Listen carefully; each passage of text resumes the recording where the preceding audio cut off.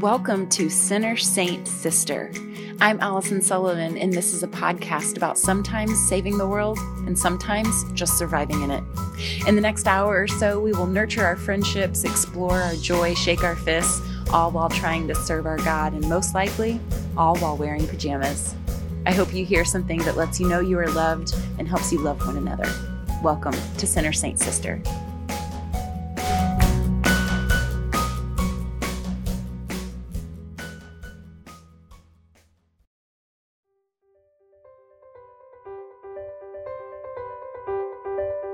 I used to be in a beautiful Bible study. The women it included were divinely jigsawed, and together we made up something bigger than just ourselves. Something very beautiful indeed. Together we made a body. It was a beautiful body. And our body laughed too loud and talked too much, and sometimes she said nothing at all. Sometimes she grieved, and sometimes she celebrated. Sometimes she gave, and sometimes she took. Sometimes she was full of glorious wisdom, and sometimes she searched with her best intentions. Sometimes she was far too much, and sometimes she was not near enough, but always her work was joy. Or at least we were trying. All of our parts, we were trying to come together and to teach each other joy. Together, we lamented the demands of our culture. We wrestled with the best ways to serve our God, our families, our neighbors, and ourselves all at the same time. We complained about our motherly duties. We were cynical about how perfectly nice people could be so irritating on Facebook. We wondered if our kids' sports schedules should really be causing this much strife. Competitive friends, exhausting extended family, non-believing loved ones, hateful thoughts, busy schedules, and impure hearts. And those things were all on the lighter days. On the darker days, because there are those too, we grieved insensitive husbands, marriages that probably wouldn't make it. Terminally ill siblings and parents, their pain and the pain that sickness was leaving in their wake. Lost children, and not just for the time being, but gone altogether. Nothing for us to do but to try to pick up the pieces. But how do you pick up the pieces when there is simply nothing but dust? You didn't have to listen to us long to know that we did not think our lives were easy. We had been talking about Philippians, and we couldn't help but notice that Paul seemed a little obsessed with the joy part. So we pushed through all of our groaning and insisting on that joy part, the way we think he would want us to, albeit with some gritted teeth and a few white knuckles. Joy. One week, during our time together, after a pretty intense griping session, we committed to doing one thing differently that might help us find a little more peace, a little less strife. But on my way home, I had the thought that strife might just be okay. I was in the parking lot with only my infant in the car, the big kids at school, which meant that what I wanted to listen to was playing on the radio, and I was holding my hands high to some powerful music because being at Bible study with women who get me and say me too really make me grateful to God. Both hands were high at a red light, and I was singing at the top of my lungs. My car often gets the truest versions of myself, both the good and the bad. It's where I'm most likely to give my most honest praise and where I am most likely to cuss someone out. Presumably both because no one's looking. Regardless, in this instance, I was praising him with my most sincere heart when I heard myself sing the lyric, "All I know is I'm not home yet. This is not where I belong." And I thought, yes, that's right. A life with less strife is not only not going to happen, but it's not supposed to happen. We should be feeling greatly uncomfortable. I think it's a sign that things are going well. We were designed to enjoy a more perfect world than this one. We were designed for more. So instead of wondering what I'm getting wrong because I'm not sailing as effortlessly as those around me seem to be, I will embrace that I am someone who has never been very good at denial, but is someone who is deeply in love with the Lord and seeks heavenly things, not of this world. And because of all of those things, I am someone who will, I suppose, just continue to groan about the things that are not mine yet, even though groaning is what everyone seems to be trying to desperately escape.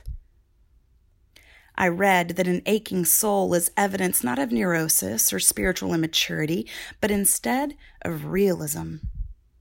Heaven is not here. We are not there. And because of that, we either groan or pretend we don't. So perhaps the answer isn't in more discipline. Isn't that how we're often coached? More godly things to do to get us back on track and air quote, fix us. More knowledge, more journaling, more generous giving, a new devotional. But maybe there isn't an answer to all of this groaning, not until we're truly home. Maybe the answer isn't about finding relief now. Paul certainly understood this. And I realize there's something relieving about everything having a tidy answer. There's something soothing about always knowing exactly what to do to make things better. Knowing how to correct something implies that we have control over it. But what if there is no correcting? Is it terrifying to stare at a problem that doesn't have a solution? Yes. Maybe. Maybe not. Maybe I'm not home yet. Paul. That Paul. He can be irritating at times. When you're stressed out about one kid's soccer practice and another's cold and the other one's nap and how to juggle all three without a temper tantrum, and Paul is chained to a guard on a dirty prison floor preaching about joy, it's just a little much, Paul.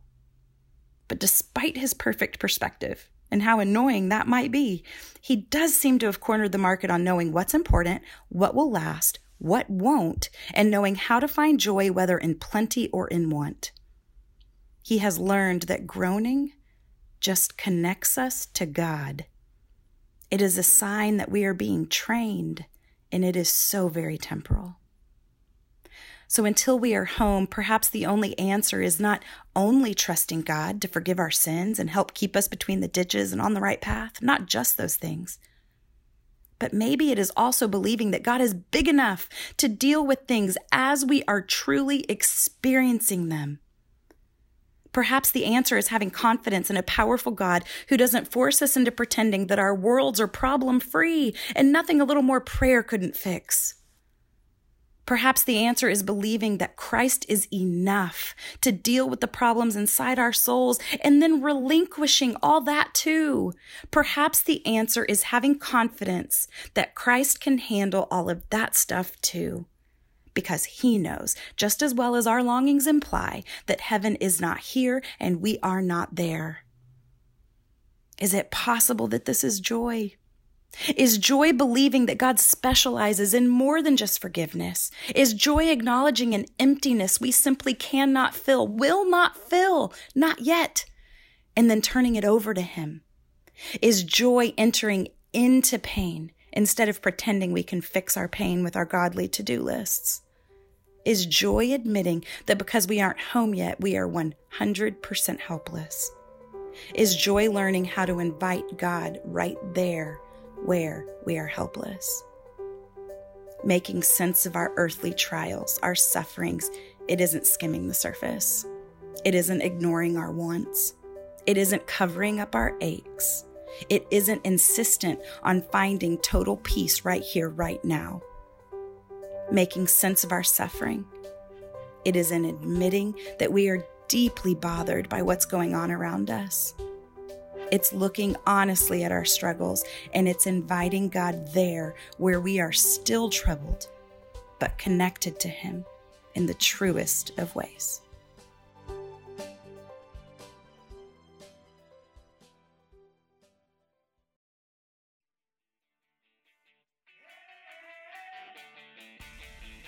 From the book of 1 Timothy, I thank Christ Jesus our Lord who has strengthened me because he considered me faithful, putting me into service. This is my friend Heidi. We've been friends for 4 years. Heidi faithfully pours out her gifts, putting herself into service. She uses her strength to strengthen others. And she is very, very tall. Hey. I'm so glad you're here. I'm so glad that we made this day work. We were sitting on the floor of my living room and we were just reliving. Well, first of all, let me say that you were on last season. Yes. You were episode 10, I believe, maybe 11, but Becoming Catholic. And I mentioned how as I was kind of newly getting comfortable in this church, I was looking to you as really a role model of somebody who was doing it well in a way that was attractive to me. And so I kind of sought you out, have forced you to be my friend. I'm here of my own free will now. Lots of strong arming.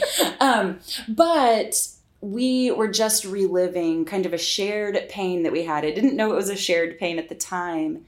And I can't remember the specifics, but the end result was me talking to you in the 5s of the AMs. Yes. And pacing around outside in the middle of some low-level trauma. Yes. And there was something about me that craved you in that moment. And so it's no coincidence that you're here to talk about trauma and suffering and maybe even some healing. But you just come alongside pain so well. So tell us a little bit about your job as a chaplain and what your days look like as you're accompanying people. Yeah, so right now I actually work for a hospice company and for the hospital. So I work as a bereavement coordinator for hospice, which means I'm accompanying patients and families with any grieving that's happening. And a lot of that is anticipatory grieving, which starts, when you have a terminal illness or anytime you're going to lose something. Important to note that grief isn't relegated to just life and death. We can grieve lots of things in life. And so I accompany whoever's open to being accompanied. And that's really the key ingredient. And one of the interesting things of that job is that I find I have to negotiate that, which is interesting because some people are open to it and some people aren't. And so the people... I was just thinking, who doesn't need accompanied? but some people are more closed, or it takes a lot of, it feels very vulnerable to meet with a new person, especially when you're in a very hurting place. And so you either have to be kind of generally that way in your nature, like open to others. And so that doesn't feel quite so threatening, or at the very bottom and desperate, and maybe sometimes in between. But sometimes the negotiating is interesting. As if someone were to say, hey, you don't know me, but I'd love to come and support you, in your life. You might say, okay, well, I'll take your number. And, if that need comes up, I'll let you know. Well, I'm kind of doing everything I can to just get from one day to the next. I don't have a lot of extra energy to develop a new relationship. Right. And it does take energy. Right. So they probably are underestimating your gifts, that it probably doesn't require that much of them. You probably do the heavy lifting in the partnership, but that's hard to see at the time. You wouldn't know that. At first glance. Yeah. So, and it is just one more thing, especially if you're caregiving for someone who is very sick or dying. I mean, one more thing is one more thing. You hear discussions like that about prayer or all of these things that really are essential to living well in the world, but we consider them one more thing. Yeah. When we're so overburdened by what already is. So I get it. And then my other job is as a chaplain with the hospital. And as such, I visit patients in the rural hospital, and then in the nursing home, I visit the residents who live there, most of them until they die. Well, you were such a compassionate place to land that morning when we ended up on the phone with one another, which I can't even remember how. I think I sent an SOS text and you just called me. And we didn't even know that you were going to offer me a me too. But you ended up being in the middle of the same thing. Yeah. And the Lord just really ordained our conversation. So the truth of the matter is that so many people around us are in serious and ongoing pain. Yes. And I feel like, there's, this is a huge thing for people who don't believe, who can't believe, who don't believe, to hang their hat on. Like, how can you believe in a God when bad things happen to good people? Right. And so I feel like this issue alone, pain, becomes a huge stumbling block for the case for Christ. Right. What do you have to say about that? I agree. And some of the people closest to me in my life, this is a big part of the puzzle, to not believe or to, certainly question the goodness of God. You don't have to look very far for very long to decide that if God exists, he's not good. So But it does come down to the value of suffering. Okay. Either suffering is bad, or if we're willing to look at suffering with an open mind, if that's even possible. And if God brings good, like we know scripture says, Romans 8:28, that, and because we know that Christ redeemed the world through his suffering, and if you read the lives of the saints, suffering becomes this spiritual gold. It is that means with which we can purchase so much that is good for our soul and the souls of others. And so it's an economy of sorts. And so, but that's difficult to see. And we see a God who allows us to go through things which we would never choose for ourselves. And so we question whether he really has our best interest in heart. However, if God is primarily interested in our comfort, we would all walk ourselves straight to hell. Very comfortably the whole way. And he's just too merciful for that. He's too merciful to let us put our hope in these things that just won't last. And they aren't going to do the trick. It's just not what's going to fulfill you. And so to allow those things to be taken away and taken away and taken away, so that the only thing sometimes we have left is this utter dependence. And now this is where this is when we can grow. True joy happens. We're empty-handed and we have nowhere to go. Right. And the only place to look is to look up. So I feel like in a lot of ways, the misconception is that once we get our life straight, once we fix the errors of our ways, and once, we surrender our lives to Jesus, then all of the things from that point on are effortless. And I think that, it comes down to two misconceptions. One of them, and this is just my lay opinion, but the first one is that I think that our culture, you mentioned this earlier, but we believe in a value system that says that easy equals good, right, and hard equals bad. Right. And we just know that that's not a value system in the kingdom. And then number two, I think that we only seem to hear from Christians who are living life right, or who have already gained the lesson from the hurt. And so even if a Christian is going through something, earth-shattering or whatever, I don't know about you and your circles, but what I see is somebody who's relying perfectly on the Lord and telling me how to do it. And so, I might see somebody writing perfectly and beautifully about intimacy, and those things are good. Those things are true. But unless I'm sitting alongside it, unless I'm sitting alongside suffering or pain, I don't hear much about doubt. I don't hear much about a fierce anger. And I think it's criminally undiscussed, you know? So I guess what I'm saying is that in this Christian life, we have so many things modeled for us, but I don't see despair modeled for us very often. What say you? The word despair evokes something in me, and I think it's because of something that I read, and it said despair is a sin against hope. And so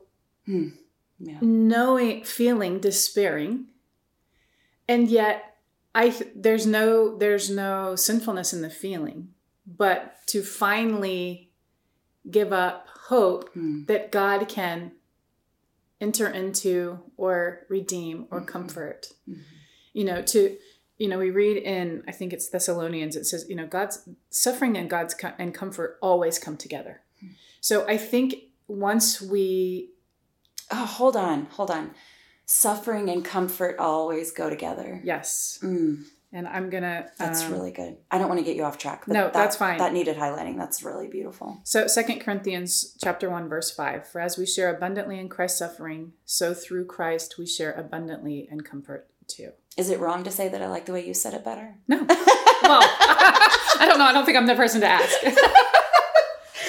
But isn't that a great comfort? And so I think to feel like this is never going to get better. And we know how tricky feelings can be, right? They trick us into thinking everything is permanent. You've always felt this way. You will always feel this way. Yes. It's always been this way. Yes. You know, and I mean, we go through these. There's another great quote, and that's going to say, it says, feeling, George MacDonald, do you know it? No. You're nodding. I know, because I just love when you start. So I think it was George MacDonald, and he said, when a feeling was there, they felt as if it would never leave. When it was gone, they felt as if it had never been. And when it returned, they felt as if it had never gone. That's how tricky feelings are. What is wrong with us? And because they're so powerful. We think they're true. And really our feelings, I heard this weekend, and this is so wonderful. Our feelings are good servants, but they're terrible masters. Yes. Yes. Amen. Agreed. Mm-hmm. So back to despair and is it a real thing? And as Christians, can we experience that and without fear of being judged or condemned? Can you be a faithful person who is despairing? Mm-hmm. By definition, I think despair means that you've lost all hope. Mm-hmm. I think as Christians, we have to cling to it. You have to know and God is good. You can feel any number of ways, but in the end, the will has the final say and says, I'm going to cling, even though I can't see anything and I can't feel anything. And I'm really beginning to doubt. I'm going to cling to what I believe is true, which is that God is advocating for me and he's here with me. And against every visible sign and palpable feeling, I'm going to cling to that. Mm-hmm. It's like when things are confusing, we have to lean into the parts of his character that we know for sure. Yeah. And ultimately, I think it comes down to, do you believe he's good? Right. And we just simply have to believe he's good. We have to rely on the word. We have to re-wallpaper our minds with the things of his character that are not confusing. My circumstances are so confusing right now, but this isn't. He's good. Right. Mm. And I think we need to be humbled in a lot. You know, we think, well, I've done everything right. Why could this happen to me? Okay. And I'm certain that somebody is going to have to say this back to me at some point when I am grieving. It's so easy to be confident about what you think about grief or, but, you know, like thinking about God speaking to Job, you know, where were you when I laid the foundation of the world? Yeah. You know, did you give the horses might? You know, where does the light scatter? From where? And man, that makes me feel so small. It's getting really to a low place, isn't it? Yeah. And a needy place. And that's our place. And that's our place. Yes. Oh. And you know, not to mention, Jesus certainly did not have smooth, straight paths to sprint down. And he's the king of the world. He's our savior, and his paths were rocky and uphill. So why would we assume this cushy journey for ourselves when the king of the earth had a really hard time? He wept. We know that he lived a life of suffering. Yes. So as sons and daughters, as people who are cherished and infinitely loved and passionately pursued, not only do we live in this place that is separated from him, but, you know, we're told in 2 Corinthians, our bodies are wasting away. Yes. And it's not, you know, exactly good news. We have earthquakes, we have tornadoes, we have, you know, all of these things that God frankly never intended. And our bodies are wasted away. You know, the Bible talks often about this groaning. So I guess my question to you is what are some to-dos? You know, how do we fix our eyes on the things that we can't see? Well, a lot of people have seen what we can't see. You know, a lot of people, you hear about near-death experiences and you read them and you can question them and the details and did that really happen? And was it anoxic brain activity? But a lot of people have seen that which we are told we can look forward to. Mm-hmm. Their stories the details are different, but a lot of the details are the same. And you hear about the music and the colors. And I've talked to these people and their confidence, even if you go, okay, well, maybe you didn't really see Jesus's sandal or his beard, or you know, I mean, their confidence about what they've seen and their total lack of fear about dying. Yeah. I mean, you can't mistake the fact that they've experienced something beyond. And so when you look around and, you know, we don't think about heaven near enough, but there are people who've been there. They've written books, some very smart people who didn't believe in God and then had an experience like this. There's one about the brain surgeon. Right. Very compelling because he studied this sort of thing. And could it be that your brain just lacked oxygen? Well, he knew that because of what was happening to him, that he could not have had any brain activity. And he was being measured, you know, and the entire time by all scientific reason, what he experienced was impossible. And he wrote a very extensive book on his experience. And so people have been there. I think sometimes we need to hear things in a new way to be reconvicted about the fact that heaven is a real thing. I love that. Yeah. And it has details. Yeah. Sometimes because we can hear Romans 8, you know, I actually have it written down here. But it's for I consider the sufferings of this present time are not worth comparing, are not worth, oh, sorry, I wrote that twice. I'm going to start over. Okay. Romans 8, for I consider that the sufferings of this present time are not worth comparing with the glory that is to be revealed. It's like I can read that in the Word and I can meditate on that, but how nice to build that, you know, whether it's through relationship like you're doing or, you know, picking up a personal testimony. Yes. And they're out there. And so if you're open to learning, and you don't have to say, I have to count this all as fact to be a faithful person. You can say, what was this person's experience? If you're wanting to go somewhere, it makes a lot of sense to read about people who have been there, you know? And so that, and then, you know, really, I mean, the mystics are always an inspiration to me, not only about what is heaven like, but about how things are ordered in this world and how they come to pray to love suffering and in fact, love it and feel poorly when they're not suffering because they don't feel like they're loving God enough.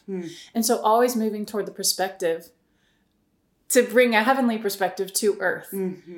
And you know, as I've, walked with my best friend as she was losing her mother at a young age. And then, you know, she would mention this thin veil is what people call it. We didn't have those words at the time. We were 20, but she was talking about how she felt God so near during that time. She felt like she could reach through and just poke the Lord.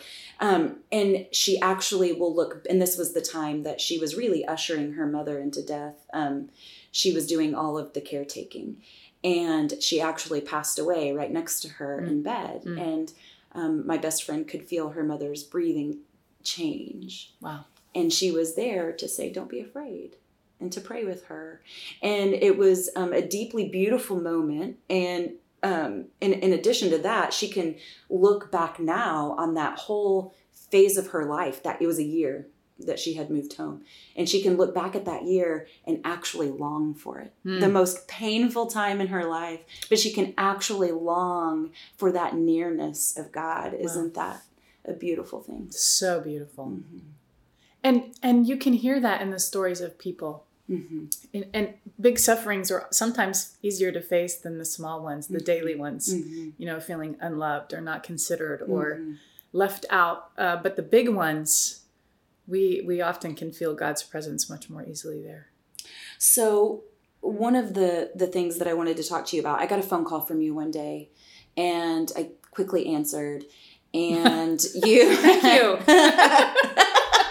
Instead of staring at my phone and going, I don't use my phone for this. I'm an introvert. But you were there with a friend of yours who has ALS. Oh, right. Yes. Yes. And you accompany him in some really, I was going to use the word invasive, but there's a better word for this. Could be, might be his word. But just in a very near way. I mean, y'all are really doing life together, and y'all's relationship is just precious. And you had a question for me about publishing and book writing, and Yes, something like that, because y'all are writing together. And I feel like you have a really special perspective, not on, suffering that gets better, right. but suffering that gets worse. Because, we're here to talk about the hard stuff today, but sometimes healing doesn't happen. Right. Sometimes the answer is a no. Right. And so what then? Yeah, what then? They are my teachers, my friend with ALS, and I had another lady who has terminal cancer. This is like her third time it's come back, and she's got pneumonia for the first time in her life. So when you get older, you think, well, I've experienced everything. Well, there's always another adventure just right around the corner sometimes. But in both of their cases, they are able to sit in that chair or lay in that bed and say, I don't know, and I can live with that. I don't know why, me. I don't need to know.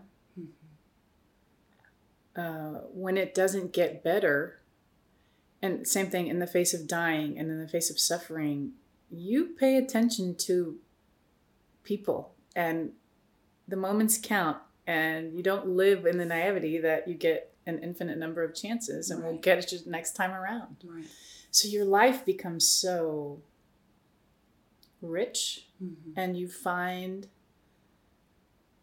your comfort in things that last and not things that are fading away, like your body and your health. Right. I think it goes back to kind of keeping eyes on heaven. And, if not now, then in heaven. I that comes up for me often as in a obviously less intense way, but as things might not be realized or fixed perfectly or go the way I plan, or I might not get the credit I think I deserve, whether it's in parenting or ministry or whatever, the Lord knows. The Lord sees. And if not here, then in heaven. Right. Yeah. You mentioned the word why, and I was blessed enough to be able to listen to you give a talk to our women's group, and a beautiful part of your message was about the word why. Will you repeat some of that here for our listeners? I will. I feel it was actually, I became sort of convicted about this in the labor and delivery room, and a baby who was full term died. And I felt the question why rising up within me. The baby looked perfect. You have a room full of people who are grieving, and it just doesn't make any sense. No sense by any measurable means. And so I felt myself interiorly coming to God with my own why, and not in a humble way, in a explain this to me kind of way. And it was in that moment, I'm looking at the little baby and I see the perfection of the fingernails. Really, it really does come down to the fingernails and the hands. And I hear this inaudible voice saying, could you make even a fingernail? Like, even with detailed instructions. And I kind of could feel myself make a fingernail. Could you, Heidi? Like swallowing kind of hard, like, no. I mean, I took organic chemistry twice. I mean, I can only imagine. And so it was sort of the beginning of kind of like God was speaking to Job, there going, where were you? Heidi, can you make even a fingernail? I've knit this baby, this perfect child. And yes, it is not living to here and now for a life on earth, but he knitted that baby in his mother's womb and for God's own purposes. And so I felt, and ever since then, I've felt like why is not a question that belongs to us. And even if somebody could give you an answer, it would not satisfy. Is there any reason in the world that would satisfy you as to why your baby died? No. I count the souls, it's that, Yeah. I'm sorry, that's insufficient. And so I read somewhere, it's actually in a book about the mystic Luisa Picaretta, and said the answer to why is written in heaven, and we will read it when we get there. We spend so much energy, and it's natural, we think, it doesn't make sense. It's unjust. It's, God, if you're good, explain this to me. This isn't good. There's nothing good about this. And so, and actually in that book, talking about things that reconvince you, it talks about how the question why was born in hell. And a demon was the first one to utter it. Goodness. In that mystic book. And that to me was in much stronger language, but the same thing that had been revealed to me in that labor and delivery room. I feel that, yeah. And sickness and suffering and scourges, and we ask why. And so, in the end, in this book, it says it's egoism, continuously nourishing love of self. There's a certain pride that I should be spared. And so anytime... And not knowing offends our pride. Don't you think? I mean, just... Oh, for sure. Yeah. Our self-love demands to be... demands an explanation. And not knowing is a really hard thing to accept. Our self-love demands an explanation. It's really good. Yes. Yeah. So, if we can take that impossible question, I feel like it's a natural question. And this book, it says it's a question straight from hell. But it's an unproductive and unfruitful and infuriating question that will never bear fruit. It will never bear fruit. And I feel like if we at least use our common sense with the approach, the pain is through the roof. But if we can use the pain and the energy of our pain, not to search for answers to why, but to pursue answers to what now? What's next? How am I going to move forward? Yes. Yeah. With the pain, not to escape the pain, but with the love, which is all that pain and grief is. It's just love in a different form. What next? That's great. So I think what I hear you saying, Heidi, is that, these things aren't our ultimate hope. It's God, this pain-free, this being without struggle, this healed body, whatever, this healthy baby, whatever it is, that's not our ultimate hope. The Lord is. Yeah. Yeah. I would like to wrap up our conversation. Not that this needs to be quick, because I think it's pretty in depth, but for the person that is in despair, that is feeling those feelings, what are some practical things to do? I want to talk about that, but then I also want to talk about for the person sitting with that person, what are some practical things to do or not do? Okay. And then so I'm going to let you start with whichever person you want to start with. If you want to talk about first the person accompanying and then second the person in pain, or vice versa. I don't care. I think I'll start with the person in pain. Okay. I think if you have capacity to read, which when we're in pain, often, and I know for myself, that's one of the first things to go. Sure. You can't even process because your mind is too busy, or you're in too much pain, or you just can't even string the thoughts that are already there, let alone ingest new information. But much has been said about the presence and activity of God in all things. And so as a person in despair who's hurting would start looking for it. And in every circumstance, in every person, in your own interior life, what are you hearing that is hopeful? Is to start paying attention. Because if you are a person of faith, at the end of the day, we believe God is at work. All right, well, And if you're hurting, the Psalms tell us he is near to the brokenhearted. Mm-hmm. So he's close and he's working. So start paying attention. Again, leaning into the parts of his character that we know for sure, just kind of going back to those fundamental truths. Yeah. Yes. So as a person who's hurting, and for me, nature is huge. Feeling the breeze.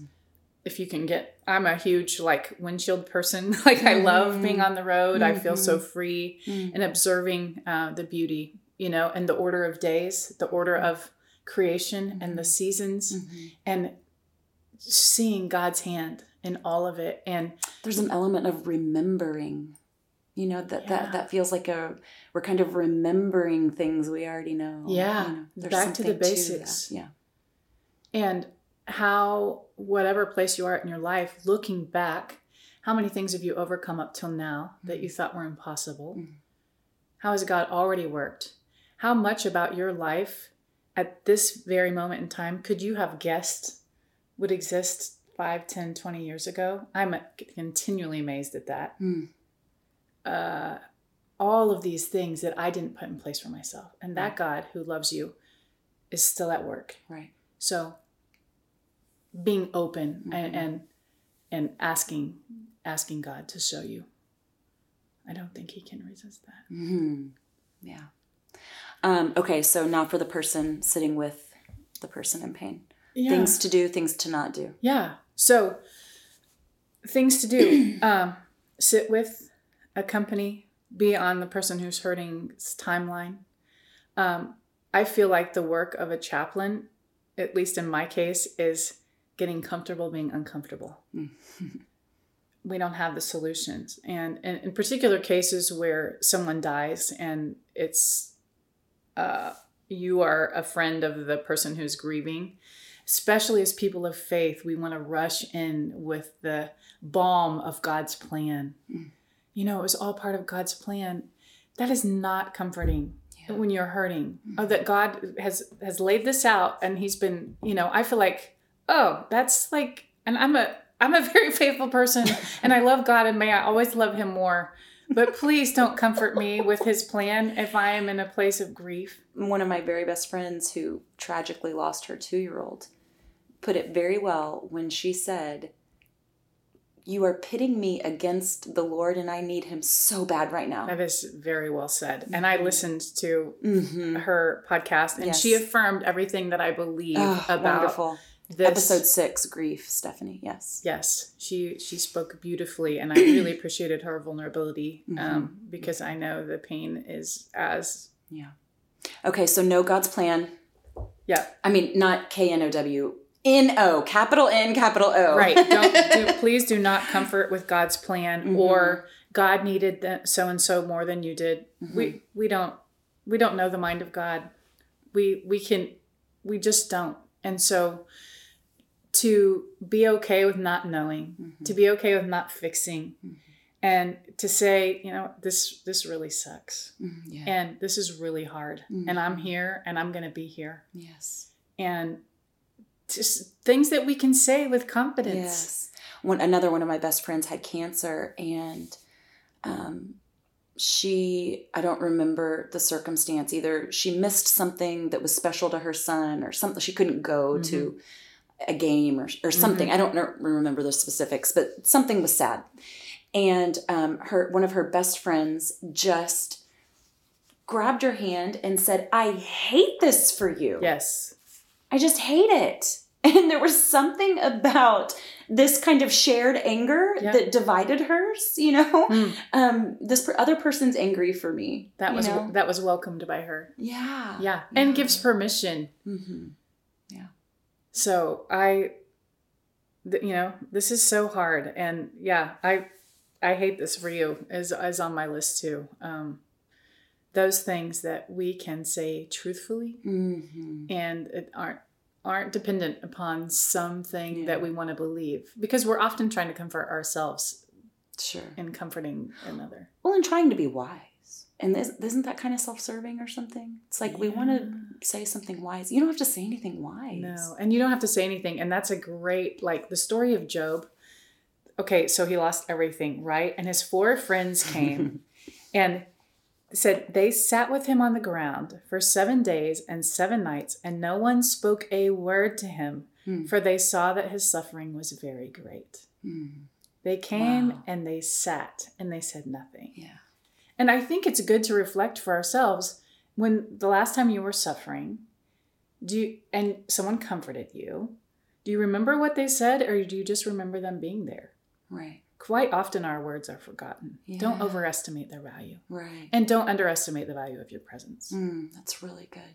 I was, my husband and I did some medical mission work in Honduras. He did the medical mission work. That would be a disaster. I was there, and there was a children's home across the street, and so the kids and I would go over and play with the orphans over there. And anyways, it ended up being a fruitful time serving the hospital. And there was this one situation where Seth got called in for an emergency, and someone had committed suicide in the village. It was a young man. And his father, all the doctor, everyone was there. Yeah. And so the hospital was really empty because everyone was attending this tragedy. But I happened to be up at the hospital, and the father was sitting on the bench outside the room. And it felt just all caps wrong to ignore his grief. Right. But I didn't know what to do either. Right. And without a shared language, I mean, I do know Spanish, but it's only used in situations where it's appropriate to be funny, so where I can kind of charade or use the wrong word. Yeah. It would not be appropriate to use Spanish in this instance. And so the only thing I had was my nearness. It was the only thing I had. And by the way, if this would have been in the US of A, I would have butchered this experience. I mean, the Lord just, took things away from me that I would have, messed it up with. Yes. And so all I could do was sit next to him. And so I just went and sat next to him. And eventually, as I kind of felt a reception, yes. Someone who was receptive to me being near, I placed my hand on top of his hand. He was a little heavy, and he was sitting on a bench, and he had both of his hands planted on either side of him, and his head was drooped. And I just placed my hand on top of one of his hands, and he held my hand back. We're saying nothing. Right.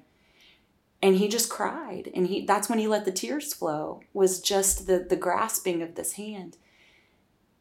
And it was a fascinating experience to me, because I offered nothing except my willingness to know that I noticed. I'm just here, and I'm just noticing, and this is all I've got.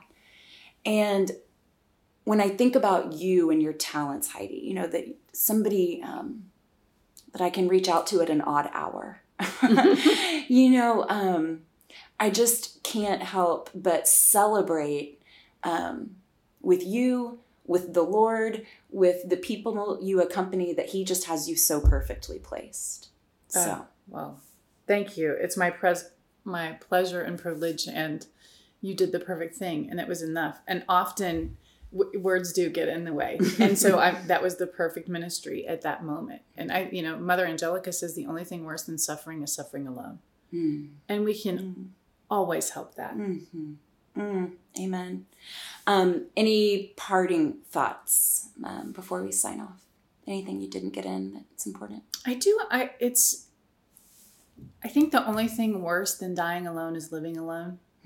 And I had a patient in the nursing home who's young by nursing home standards, 60s maybe, who's had, I think, a long history of depression, and I'm sure lots of family dynamics. But, she said her kids don't want to come and see her because they want to remember her like she was. And if I can have a platform to say anything here, it's to encourage you never to speak those words about anyone that you know. Because if someone is in a situation that is not like they once were, they don't have any choice in the matter, very likely, and they have to continue living the human experience only without those that they love. And I think we will be held accountable for that one day. It's important. Wow. So it's kind of a deviation, but kind of not. We think about death and how, end of life, and that's poignant, but living alone is poignant too. And we need to take care of the living. Thank you, Heidi, for that. It's really, really important. You so compassionately have reminded us that, our joy isn't about this idealized life or this pain-free living or perfect healing or even, a clear diagnosis. That's not what this is about. But the real truth, all, capital T truth, is that one day Jesus won't be dimly known, but we will be face to face. Amen. That's what we rest it all on. Yeah. I love you. Thank you for sharing. Thank you.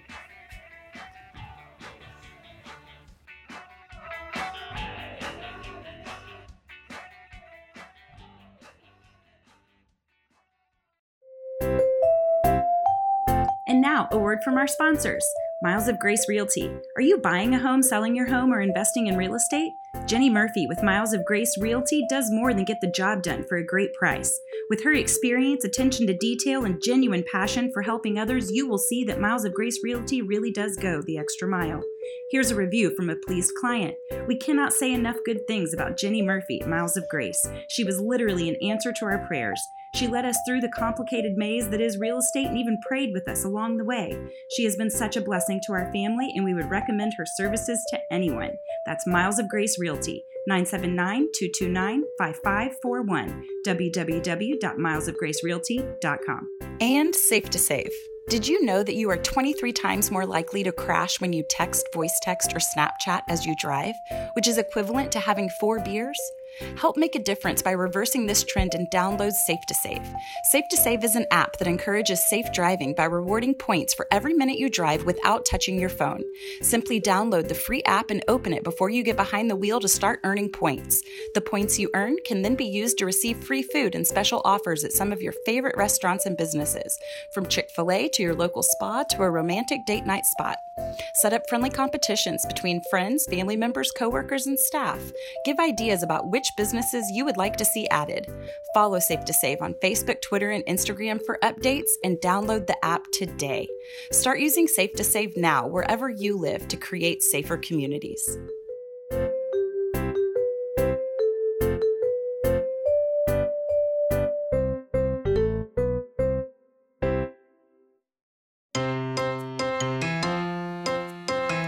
My best friend and I certainly don't have all the answers, but that's never stopped us when it comes to matters of the heart, from trying to comprehend, evaluate, analyze, apply, and synthesize. Wait, is that Bloom's taxonomy? I knew we were onto something. This is me, my best friend Kristen, and your questions. Hey, Beef. So this episode is heavy and hard and yet holy because we're talking about suffering. And I feel like everyone can really tap into a time of desolation. Mm-hmm. Your story has been important in shaping my understanding of suffering. I want to get right to the question, and then we can kind of talk about, because I think that this question will set us up nicely. Okay. A listener writes in, she says, how do you keep eternal perspective, and then this is in all caps, so she means it, in the midst of suffering? So how do you keep eternal perspective in the midst of suffering? When I think of your situation, I feel like you have very gracefully, as the years have gone by, kind of taken this airplane view, where it's like you were able to get up over it, and you were able to look down on it with kind of a different set of eyes, as maybe even like a different part of your brain or heart or something, and then really acutely recognize, okay, this is where I'm stuck. Mm-hmm. Okay, this is where the backup's happening. And then, so if I just cleared this out right here, then this could flow, and then that could flow. And now everything's kind of working again. Like you were really good at getting up and above. really nice. It's so hard for me to like analyze when I was in the middle of it. By the way, I don't think we've said what it is. Oh, yeah. I assume everyone knows you from season 1, but your mom passed away far too young. Yes. And you took a year to usher her to heaven. Yes. So we had a year from diagnosis to death, and so it was just a very, very intense time. And so it's hard for me to even remember the details of it without getting into it, because it was just so all-consuming and truthfully like weird and unique. And but I don't know how you don't have an eternal perspective in the middle of it, because it's, to me, it's the only perspective you can possibly have, because it's just, I just remember thinking and saying, this is just so bad. Like, if I would have written it down in that moment of my life, that was the worst thing that I thought could have happened to me. It was just unimaginable. And then I was living it day to day. And so... And in such a hands-on way, in such an intimate way. Right. I mean, you were her primary caregiver. Right. Yeah, and just being, like, in the middle of just something... this is the thing that came to my mind right now, is at one point she wasn't very mobile, and I was trying to help her up, and she couldn't help me enough, and we both just fell. And it was just, I can't explain it. I mean, just... embarrassing and awkward and terrible for both of us, and so painful. And so you can't make sense of that moment. There's nothing to make sense of, and so you have to get in that airplane and look bigger picture and just keep focusing on, I say you, this is what I did, it's not for everybody, obviously, but to look at I would always go back to, or I don't know that I did it in that moment, but when I had the brain space to think about outside of that moment, it was, this is a blink. There's such a bigger picture, and so I don't have to make sense of this blink if I understand that there's a bigger picture, because I can't possibly.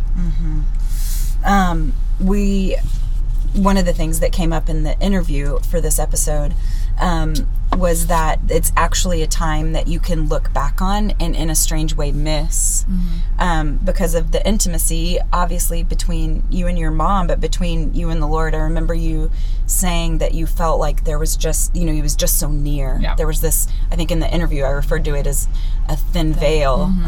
But even like, it's like the volume had been turned up. Right. It was just this very intense. Well, in some way, when you say volume up, it's also volume down of all the other noise in the world, right? Yes, there's something about like a filter. Right. And that might be part of my personality of like always being too busy and doing too much or whatever, but it was like, there is no one questioning what I should be doing with my day. Right. It's almost like when you have a newborn, except for there's no joy in it. Of like, this person is 100% dependent on me. This emotional experience is 100% consuming. This is what I'm doing today, all day long. And so part of that was reading our Bible together every morning. And things like that just, or you're just in constant state of prayer, because you have to be. Yeah, there's an odd peace in knowing exactly what you're called to do. Exactly. You mentioned in last season, episode 6 of Grief, that a lot of peace came when you kind of quit asking why, when you kind of quit begging, for this explanation, because what explanation would be good enough anyway? I think Heidi mentioned in the interview, but when you thought of it as this was always the plan. And that reminds me of when you look at it in these really spiritual terms, Satan can't create anything new. He can only destroy goodness. And so when I think about that, and the times that I've been on the floor of my closet when I feel like I don't have anything to offer, there's nothing I'm going to say that's going to make this better. There's nothing that I'm going to do. And I get to choose. I get to choose if I'm going to allow God to make something new. Right. Or if I'm going to let Satan pervert goodness. I think of how well you allowed God to come alongside you, not only during that year, but because grief isn't over then, the suffering continues with the loss, but you have just let God come alongside you and yes, this earthly death happened, this personal hell happened, but he's there with us, descending with us into all of our personal hells. And it's, as you mentioned, just a snapshot of time compared to eternity. And I think that's where, like, the blessing, which is even uncomfortable to say out loud, but the blessing of it arises, is to have had such a deep experience that required me to lean on my faith. Like, in that moment, I had no other choice, I felt like. And so it was like I got to practice something out that then I've been able to carry in other areas of my life that weren't so heavy, that I might not have chosen it. Yeah. You know what I mean? Like, I was forced to choose it and feel the comfort, to feel him next to me, and so it made that easier to choose in other areas of my life that I might not have chosen it because I wasn't so broken. Right. And so that's where the blessing of it comes for me, is that I've been able to hand over other things that were not so heavy after living through that. Yeah, that's good. Okay, I love you, Beefy. You too.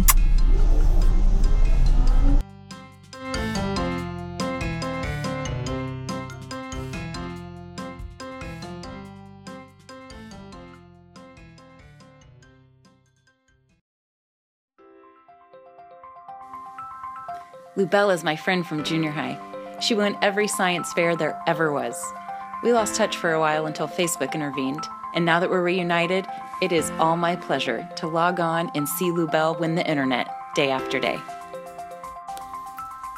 Tanya Mayfield was scheduled to move into Sweets of Hope in 10 days on Monday, November 6th. She and I met via phone almost 8 months ago after she inquired about housing in Houston. Tanya had an advanced case of breast cancer and was waiting for approval to participate in a clinical trial at MD Anderson. In the meantime, she was getting treatment in her hometown of Atlanta.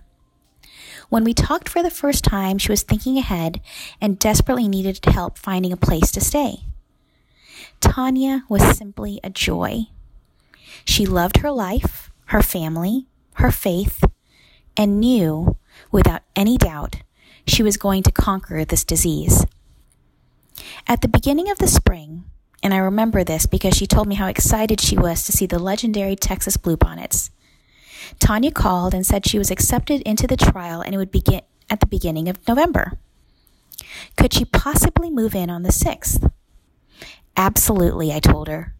We emailed in August to touch base about her health, and I said I would see her on November 6th.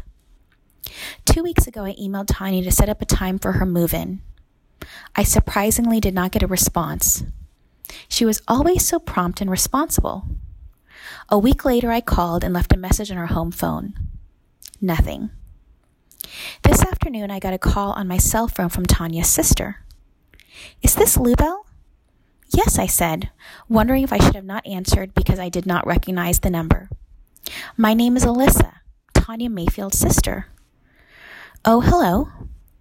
I am so sorry to have to tell you. My sister died on September 14th. I had forgotten she made reservations to stay with you. Crushed, I told Alyssa how sorry I was to hear about her loss, how even more sorry that I would never meet Tanya in person, and what a gentle fighting soul she was.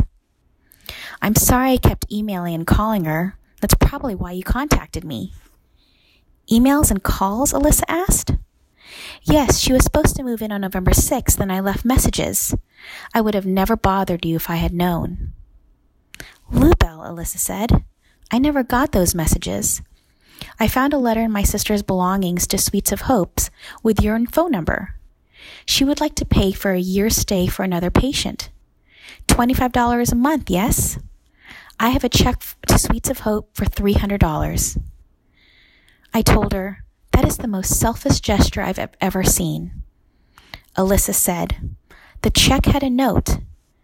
This is my way to say Tanya Mayfield was here at Sweets of Hope. In the midst of the long nights, early mornings, life stresses and joys, baseball fun and cheers, and quiet moments of why, I really needed this. A reminder when I scheduled my meeting with Tanya, we had no clue, or maybe she did, that the continuation of our friendship would be much later in this life. That a life I was expected to be a part of, I would never see in person.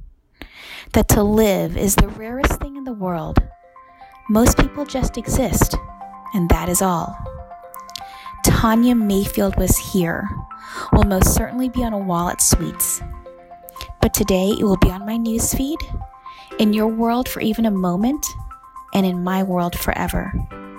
She just didn't exist. She, even for the shortest amount of time, truly lived.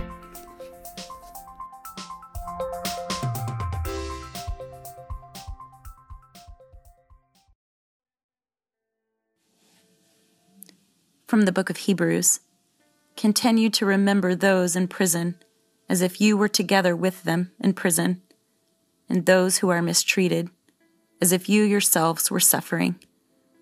I teach at the women's prison in my neighborhood where week after week I learn that they are just like me and I am just like them. I don't expect anyone to sympathize or feel bad for me regarding how this place makes me suffer. This is justice, right? So don't feel bad for me. But can you visit me or write to me? Can you stay with me? Could you never leave? Can you tell me that you too believe in a God that can forgive anything? One more thing. Could you pray for me?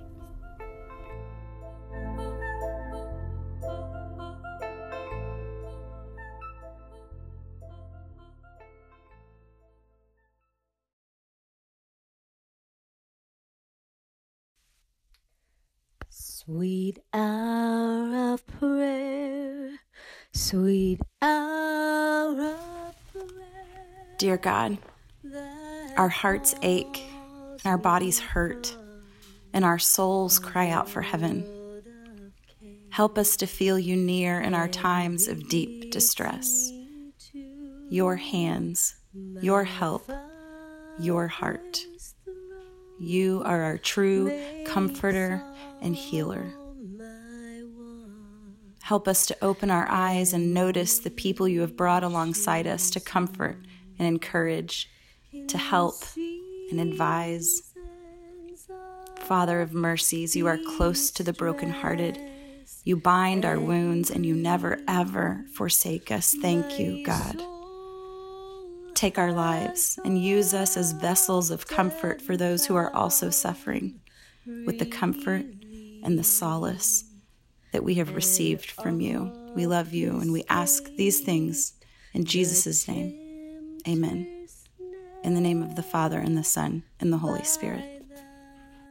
Return, sweet hour of prayer. And for this episode, a special thank you to Heidi Dixon, Jenny Murphy Realty, Safe to Save, Kristen Kelly, Lubell Cruz Gaelic, Priscilla Aguilar, and Pamela Anthony Cutright. Email us your questions at sinnersaintsister@gmail.com. Keep in touch on Instagram and Twitter at Allison M. Sully and Facebook at Allison M. Sullivan. And be sure to catch the mini episode for extras. And for this episode, a special thank you to Chan Redfield for music, Rachel Levitt, Kristen Kelly, Miles of Grace Realty, Empower Fitness, Lubell Cruz Gaelic, Sandra Perez, and Pamela Anthony Cutright. Email us your questions at sinnersaintsister@gmail.com. Keep in touch on Facebook at Allison M. Sullivan and on Instagram and Twitter at Allison M. Sully. And be sure to catch the mini episode for extras.